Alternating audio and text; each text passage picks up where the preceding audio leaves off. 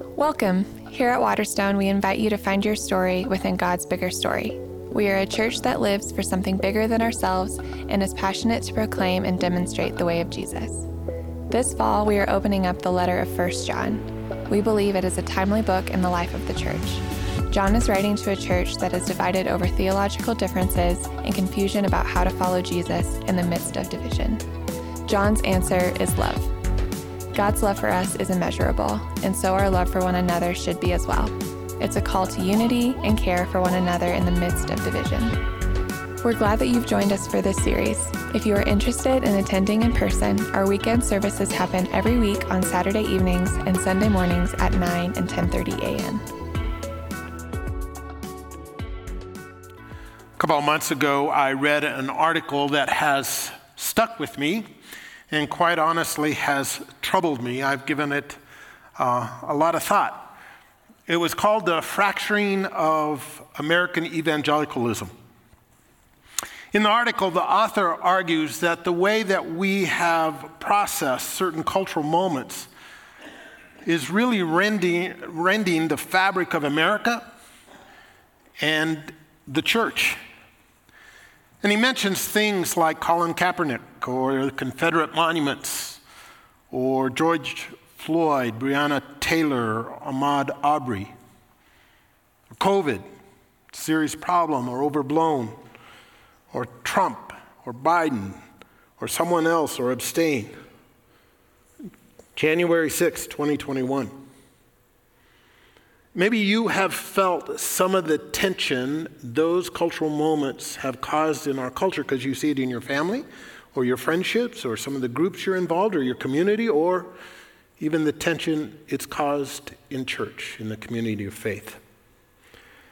Tim Dalrymple, the president and CEO of Christianity Today, has been observing the same thing, and he writes this. He says, new fractures are forming within the American evangelical movement, fractures that do not run along the usual regional, denominational, ethnic, or political lines. Couples, families, friends, and congregations, once united in their commitment to Christ, are now dividing over seemingly irreconcilable views of the world. In fact, they are not merely dividing, but becoming incomprehensible to one another. Can you relate? What is secondary has become primary, and we have lost our way a bit when it comes to understanding what is important. We are allowing our political positions to form our identity rather than the fact that we are children of God.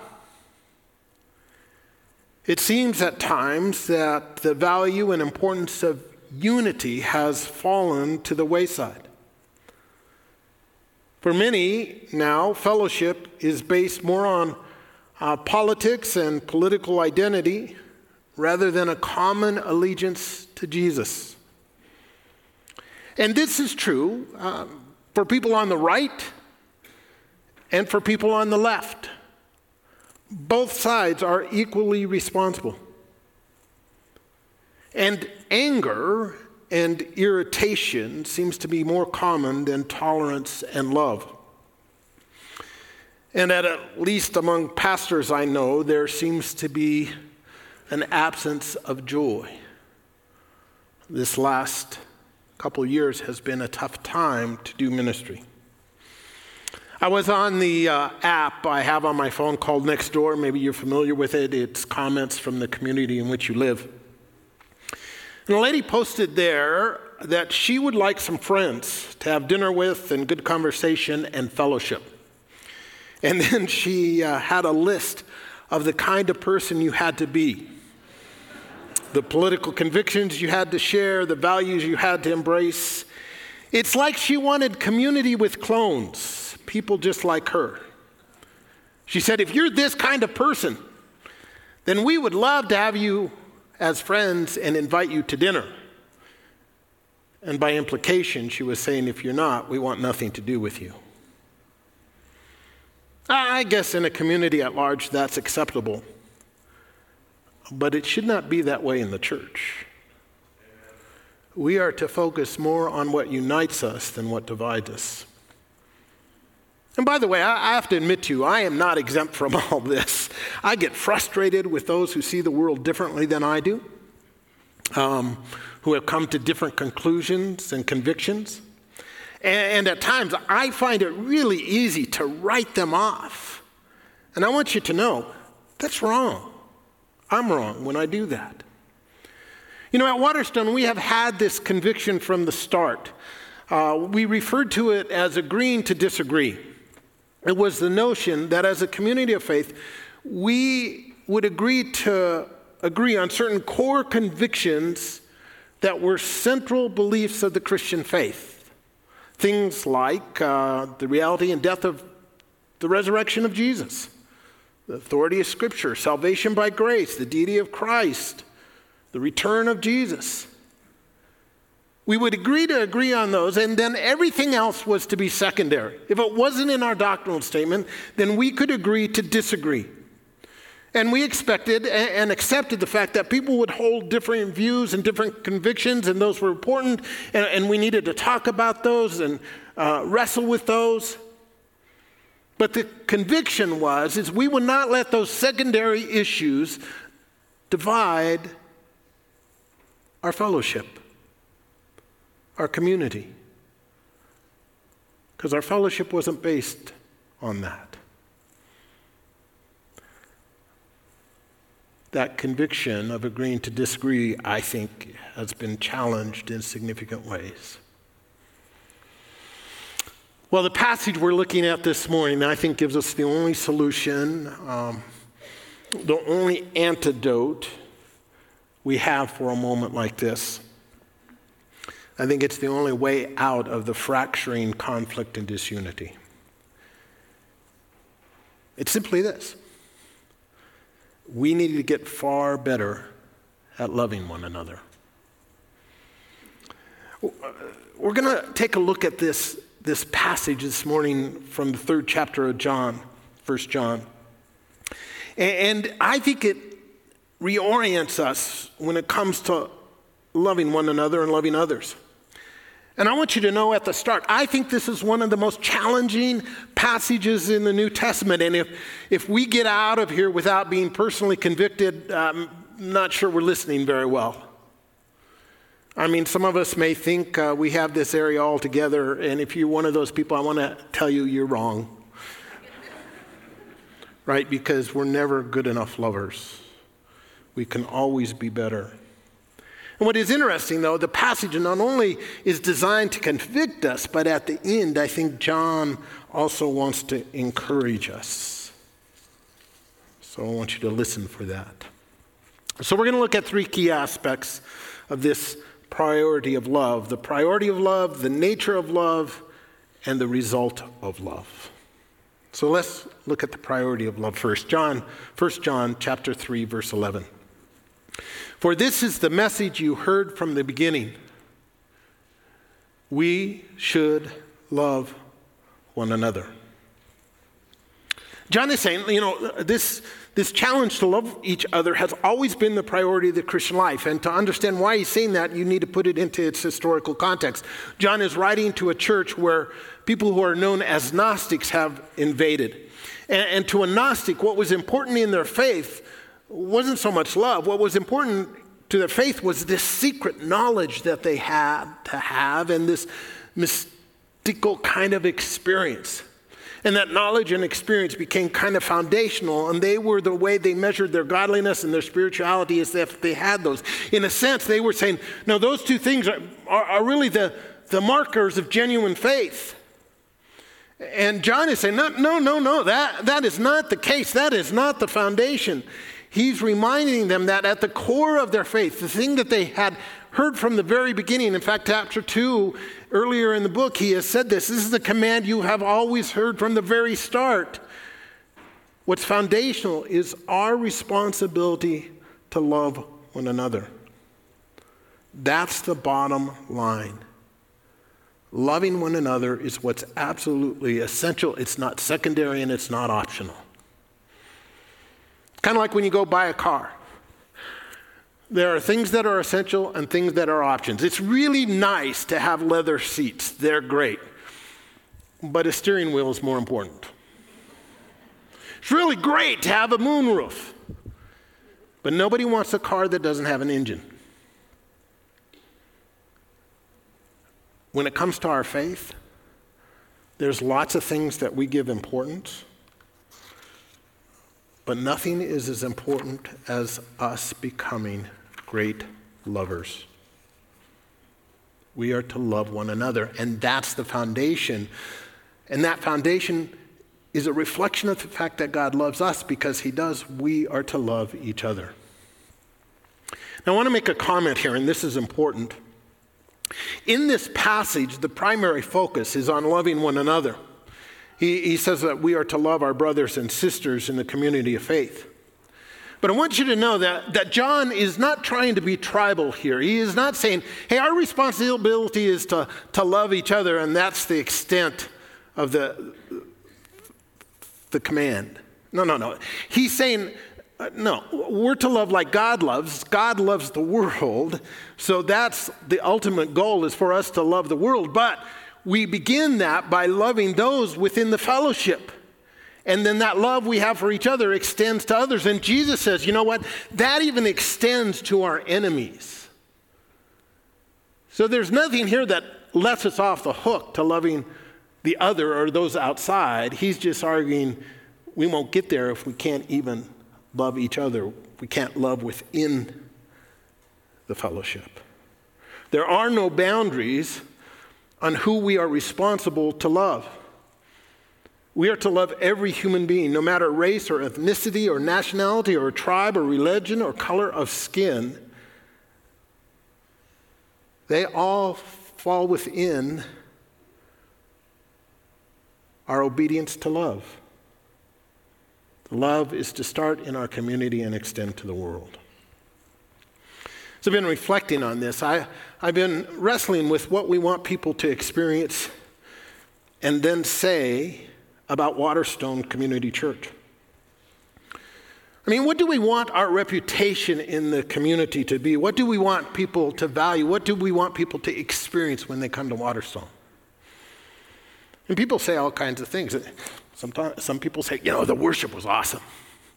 Or that building is great. They really use it to reach the community. Or the children's ministry is just fantastic. Or the preaching is excellent. I hope people say all those things. I mean, those are not bad things. They're good. But they are not what matters most. I mean, what I really want people to say about our church is that Waterstone is a place where people really love one another. And it is a church that has really loved me.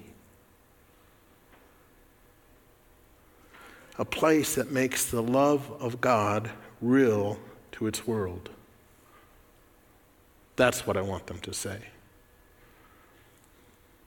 And it's interesting, as I've been reflecting on this, not only do I want that to be true about our church, I want that to be true about every one of us as well. That what people notice about us is that we're people who love. Over the years I've done a lot of funerals, and when I do a funeral, I really try to capture the essence of the person who has passed away, and that gets talked about in the service. And it's made me think about what I want people to say at my funeral. And I've learned over the years that the people who come from a funeral, they really don't care how much money you made. They couldn't care less about how successful you were or famous or what kind of leader you were or how big your business was.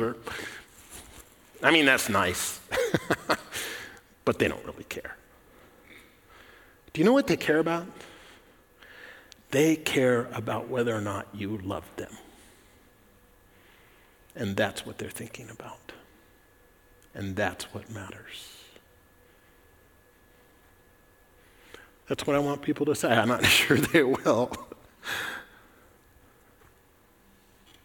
But that's what you want people to say. That man was a great lover. And he loved me. and that's what counts.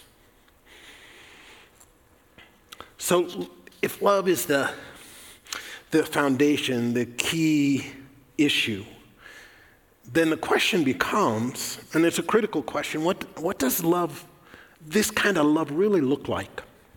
And John kind of explains this to us through example. And the example is Jesus. 1 John chapter 3, verse 16, he writes this. And in this verse, he gives us the example and the challenge, right?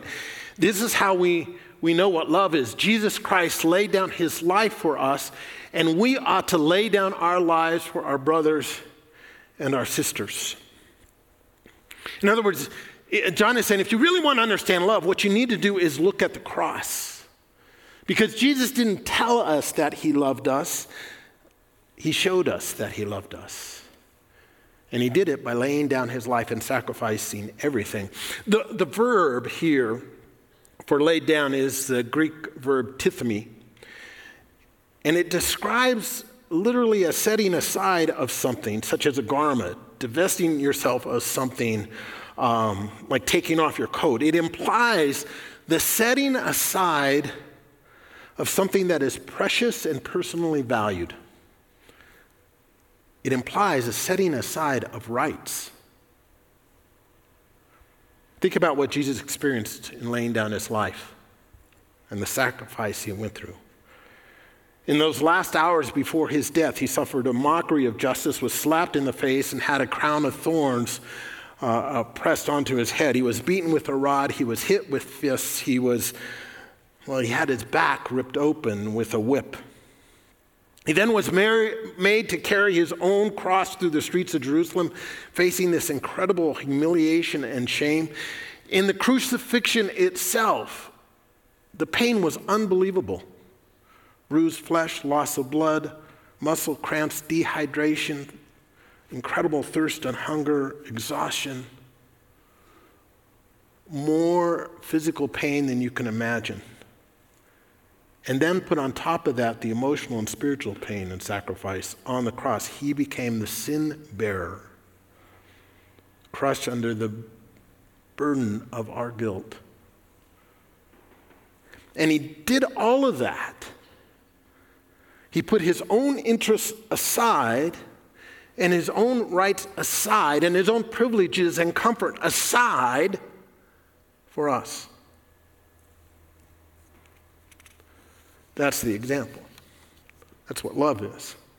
And then John makes that the challenge, right?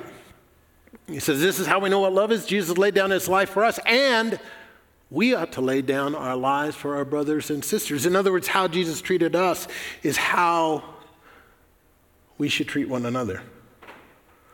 We must be willing to do for others what Jesus has done for us. We ought to be willing to lay down our lives for each other, because that's what Jesus has done. And if you think about that for a moment, you go, well, that's kind of extreme. And that's the point, right? If we're willing to do that for each other, then everything else will be a piece of cake, right? It's like borrowing money from a bank. If I go to the bank and I qualify for a $500,000 loan, then getting the bank to give me $100 or $1,000 or $10,000, that's no problem. John is saying we should be willing to go to the wall for each other, give the ultimate sacrifice. And then if we're really willing to do that, then the rest should be a piece of cake. Being kind, tolerant, respectful, helpful, compassionate, understanding, patient, unselfish, forgiving. That should be no problem.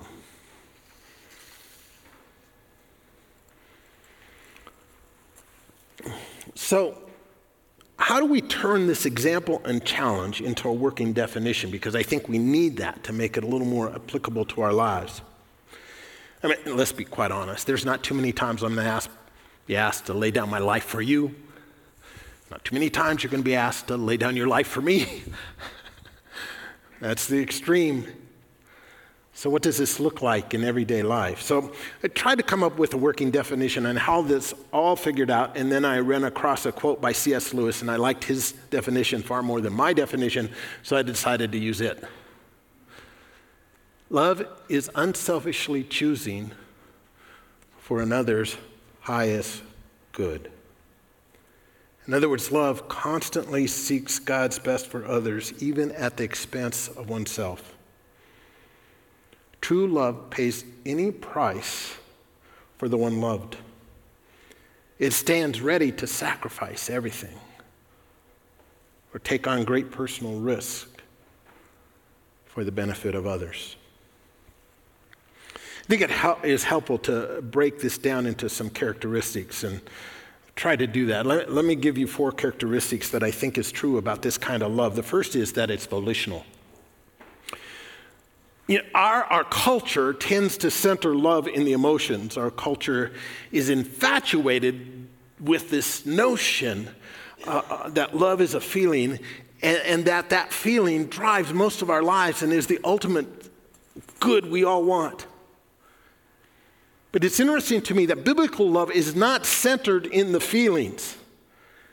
Biblical love is centered in the will. In other words, it's something you choose to do. It's a choice. It's a decision, an act of the will. And that means it's not grounded in sentiment or feeling. Now, don't mishear me. I'm not saying that love doesn't involve feeling and emotion and that those are not involved. I think they are involved and almost all the time are involved. But they're not the core issue. We are commanded to love others whether we feel like it or not. And we always have the choice to make. You say, well, wait a second. Are you telling me that if I choose to act lovingly towards somebody, even if I don't feel like I love them, that's what I'm supposed to do? That's what I'm telling you. Well, you're saying, but isn't that disingenuous? Isn't that inauthentic? Aren't I being a fake and a hypocrite if I'm acting loving towards you, even though that's not what I feel? And my answer to that is no, not at all. We do that all the time if we know how to love. You say, I'm not so sure. Well, let me give you an example. If you have kids, there came a time in your life when your kid was like 2 months old, and you were sound asleep, and it's 3 o'clock in the morning, and the baby begins to cry. And your spouse reaches over and pushes you and says, go get the kid. And at that moment, what are you feeling? You're feeling, I have no emotional need to go get that kid. I don't want to. I want to sleep. I don't care. In fact, you start thinking to yourself, right, it would be disingenuous and inauthentic, and I would be a hypocrite if I get my rear end out of bed and go get the kid. That wouldn't be love. What do? You love the kid, so you get out of bed whether you want to or not, whether you feel like it or not, and grab the kid and bring it back. And when you do, you hand the child.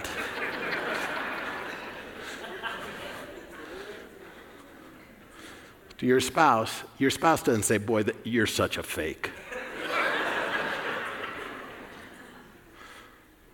No.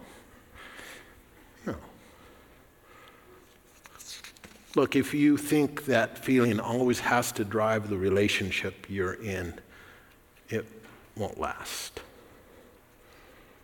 And it's not hypocrisy to keep a relationship going even when the feelings are not there. Second, not only is this love volitional, it's sacrificial. In other words, love is willing to give of itself, and by its nature, it costs. And the notion is that love means, at its very core, setting aside your rights and your privileges for the sake of others. Because it's not focused on what you want, or your desires, or your rights, but on the needs of those around you. Now, let me drive this home a little bit. Our culture, because we're so individualistic, has made personal liberty and personal autonomy absolute values. And we think nobody has the right to tell us what to do. And nobody has the right to restrict my freedom. Folks, let me be honest with you. For the Christian, a person committed to following Jesus Christ, personal freedom is not the greatest good. It's not an absolute value for the believer. And some would argue, and they may be right, that it's not even a primary concern of value in the Scriptures.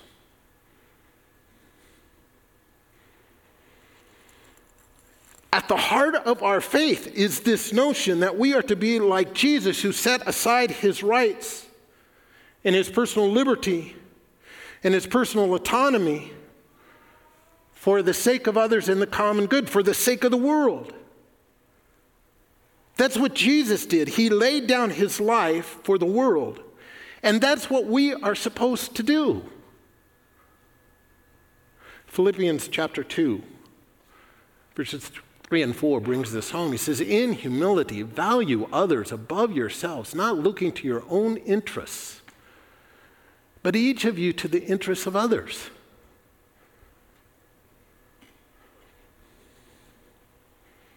You know, this value of setting aside our rights for the sake of the common good gets expressed in our legal system and expressed in our community. In fact, it's one of the foundational principles our laws are based on. We limit people's freedom when their freedom endangers others. That's why we tell people you can't drive 90 miles an hour down Bowles. We have these things called speed limits. And those speed limits infringe upon your personal liberty. Why? Because if you express your personal liberty to go 90 miles an hour down Bowles, you're endangering other people.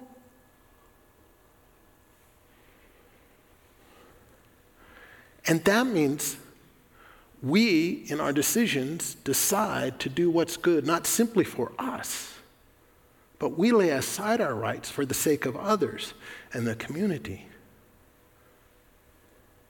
for the common good. That's what it means to love. And I get it. Okay, I get it. That's frustrating. We don't like anybody telling us what to do. After all, we're Americans. Right? Freedom. I love my freedom. But Jesus calls me to something higher. To set aside my freedom and my rights because I'm to be a person who above all else loves others.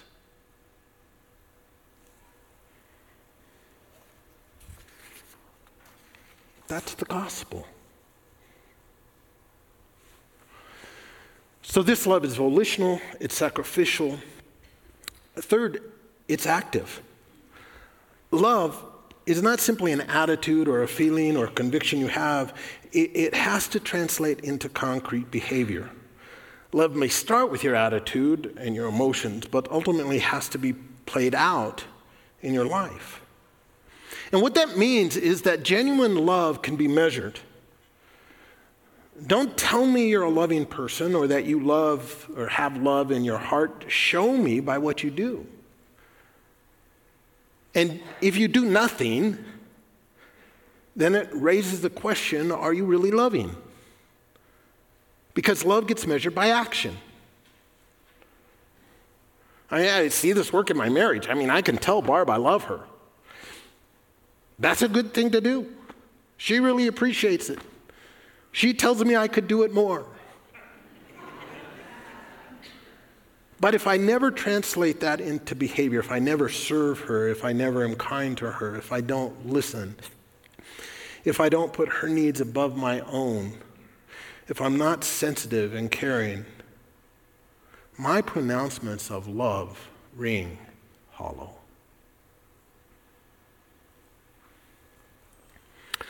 Last, it's volitional, sacrificial, active, and love is to be a virtue. The command that we are to love one another back in verse 11, that Greek word is in the present tense, and thus in the present tense it's calling for a continuous display of love. In other words, the command is not for us to periodically love one another, but that to be true of us all the time. And what I'm suggesting here, that love is actually more than a choice, more than an action. If that is all love is, then it can come and go, right? I can choose to love it sometimes and not to love at others, do things at sometimes and not at others. But we're called to something more than that. We are called to be loving people, to make love the pattern and habit of our lives, so that love becomes the habit of our heart and a quality that defines us. And when it becomes a quality that defines us, that's a virtue. Christian doctrine calls it a virtue, this enduring pattern of feeling and thought and choice and action that characterizes us as a human being. And when that happens, then love becomes a virtue, this habitual pattern, and it becomes thus, because it's a quality that's dependent on us, not those outside of us, it becomes the way we treat everyone. Not just our family, not just our friends, not just our tribe, but how we treat whoever God brings into our path. It even becomes the way we treat our enemies. And that kind of behavior becomes a great indication of whether or not we have the virtue. So here's the problem, right? The problem is most of us, for the most part, think we're pretty loving people, right? Seldom does anyone come to me and say, my problem in my Christian life is I just don't love people. Actually, that's never happened. Because we think, we're not perfect, but we try. I think oftentimes we identify with the person who said, I love humanity. It's people I can't stand. In other words, we're great in the abstract. It just gets dicey when it gets to the concrete. So what John does, he gives us a little test that helps us evaluate the genuineness of our love. And it's a convicting test, right? Verses 17 and 18. If anyone has material possession and sees a brother or sister in need, but has no pity on them, how can the love of God be in that person? Dear children, let us not love with words or speech, but with actions and truth. The word here, pity, is really interesting. In the Greek, it literally means to shut. To shut. And it's a metaphor for shutting off the compassion in your heart when you see somebody in desperate need. It's reminded of the story Tony Campolo tells. He's in a third world country. He's at breakfast at a nice restaurant. He's sitting by a window. And as he's eating his steak and eggs, little street urchins who are poor and starving come and start looking in the window at him. And it gathers this little crowd. And he's feeling really uncomfortable. The waiter sees what's going on, comes over. And you know what he does? Pulls down the shade so Tony doesn't have to see the need outside. That's what this word describes. When we see people in desperate need and we simply pull down the shade. John is saying, look, when you see somebody who's desperate, somebody who's struggling, somebody in need, it's to move your heart to compassion. And if we simply shut ourselves off, ignore them, or turn simply away so we don't have to see, then there's a problem. What he's really saying is how we handle our stuff, our material wealth, in the context of the poor and needy becomes not only a measure of our heart, if it's filled with compassion or not, but actually becomes a marker of whether or not God's love is in us. Look at the text. He says, you have no pity on them. How can the love of God be in that person? He's not saying you're just not having a loving heart. He's saying that begins to question whether you've really ever experienced the love of God. Because his assumption is if you've experienced God's love for you, then the automatic result has to be that you love others. So when was the last time our hearts were moved by the plight of the poor and the desperate? And how do we respond when we see the refugee and the displaced? Does it move us or do we get irritated? They want what we have. John is saying that it tells us something about our hearts and the reality of God's love in us. You see, if my life is not marked by love, then it raises the question, do I really know God?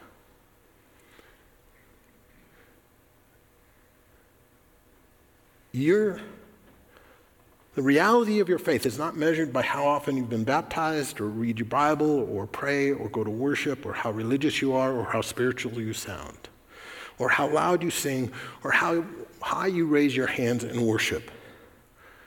The reality of your relationship with God is shown by your ability to love others. That's it. So we talked about the priority of love, the nature of love.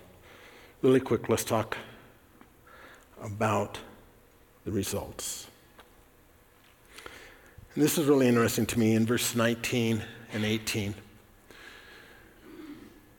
This is how we know that we belong to the truth and how we set our hearts at rest in his presence.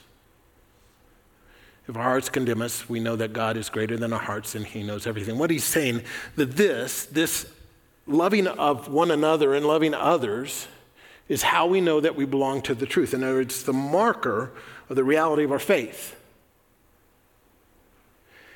And he's saying how we see that marker in our lives, when we see it, it sets our heart at rest in his presence. Because it's the marker that says, yeah, my relationship with Jesus is real. But if our hearts condemn us, and that, there are moments in our lives, folks, when because of our behavior and our lack of faith and our disobedience and our inner feelings and our inner world, we wonder whether we could even be a child of God. And he's saying here that in those moments, if you want assurance, then look for glimmers of love in your life. He's not saying you have to be great at this. He's saying even the desire to love others, the attempt to love others, the conviction that you should love others, and if that's in you, if that's the glimmer, then that's a glimmer of God's reality in your life. And that's why he says, even if your heart or your conscience condemns you, we know that God is greater than our hearts and he knows everything. There's that glimmer, that desire, even if it's small, to love others, is to be an assurance of our relationship with God. It's to be an assurance of spiritual life in us. Most of you know that 2 years ago, my wife developed a staph infection that seated in her spine. When that happens, you get spinal abscesses, and that crushes your spinal cord and causes paralysis. After a week of getting less and less movement, they finally took her into surgery because they finally figured out what it was, and they did what's called laminectomy. They relieve pressure in your spine at various spots. We were told that when she went into surgery, that they really didn't know what the result would be. The possibility is that she would never move again, or she might get a lot of function back. They didn't know. At the end of the surgery, Barb came out. She had a tube down her throat. She couldn't speak, and she could not move anything below her neck. And for the first 2 weeks or so, she was paralyzed from the neck on down. And I can remember being in the hospital room in Wisconsin when she started to move her toe. And it was a glimmer. It was hope. It was just a little hint that perhaps more would come back. By the way, my wife now most of the time walks with a walker, can feed herself and can groom herself. And this last week she was back at occupational therapy at Craig, and they were doing tests on her ability, her movements of her legs and arms, and they told her there's a good shot that she can drive again.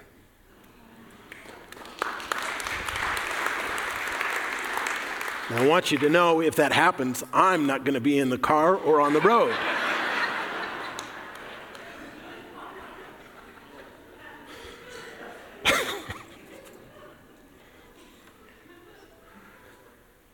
We need to look for the glimmers in our lives where we're trying to be better lovers, because they're the mark of God's love in us. Folks, we are to love others like Jesus has loved us. We will have our differences. We will have our various convictions. We will have our political positions and identities. And we will hold those strongly. But our love for each other and our love for others, because of God's love for us, must transcend that all.